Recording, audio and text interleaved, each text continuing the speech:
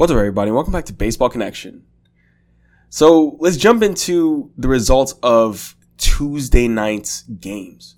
And the biggest story was that Miles Mikolas was inches away from a no-hitter. He carried a no-hitter until he had 2 outs in the top of the ninth, and 2 strikes on the batter. It was a deep drive to center field, and Harrison Bader made his best attempt at a diving catch, but then only missed it by inches. This was Cal Mitchell, was a mid-game replacement for the Pirates. He drilled a liner over the head of their Gold Glove center fielder, Harrison Bader. This is the only hit the Pirates had all night. And, it's tough. This was game 2 of a day-night doubleheader. Mikolas was on the mound, and he was cruising, absolutely cruising. And it's just disappointing to lose a no-hitter like that when you're so close. 8 2/3 innings of no-hit ball. He threw a career-high 129 pitches. But, that batted ball had a catch probability of 20%, and it just narrowly eluded Harrison Bader's glove. And it's tough. It's tough. Harrison Bader, after the game, was saying he wishes he had it. But, it's not as if anyone expected him to catch it. That would have been an amazing catch. Even a Gold Glover like Bader wasn't able to get that. But the Cardinals will take it. It's a win. It's just unfortunate they couldn't get the no-hitter, but they're really close. Things like this have happened before. Paul Goldschmidt had a 3-homer day. When you have a doubleheader and you pack on the home runs, you stay hot like Goldie has done. He's on his way to another Midsummer Classic. Definitely. He's been probably the best first baseman in the National League this year. I think he's 4 for 4 in the nightcap with 2 home runs to add to 1 home run he had in the day game. Crazy stuff. Goldschmidt is now hitting .349 with a 1073 OPS. So he'll probably be starting at first base in the All-Star game for the National League.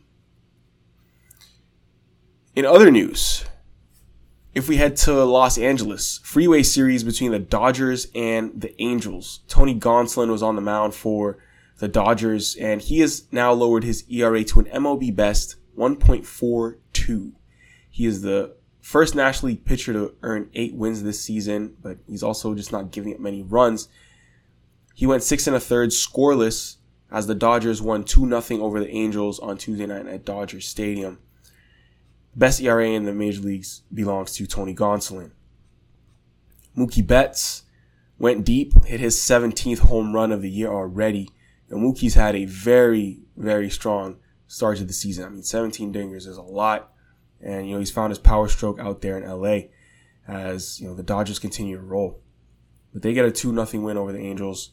Like I said, freeway series, that's always fun. Freeway series is always fun. Angels and Dodgers. It's exciting for baseball fans in the LA area.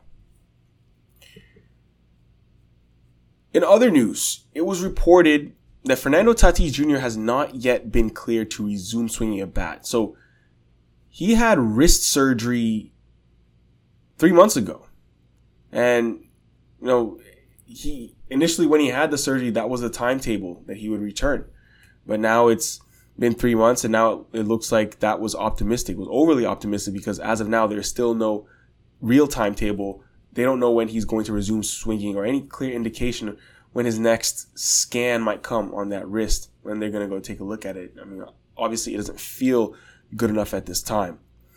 So that's tough. That's tough. Will we see Fernando Tatis back this year? It's an open question at this point in time.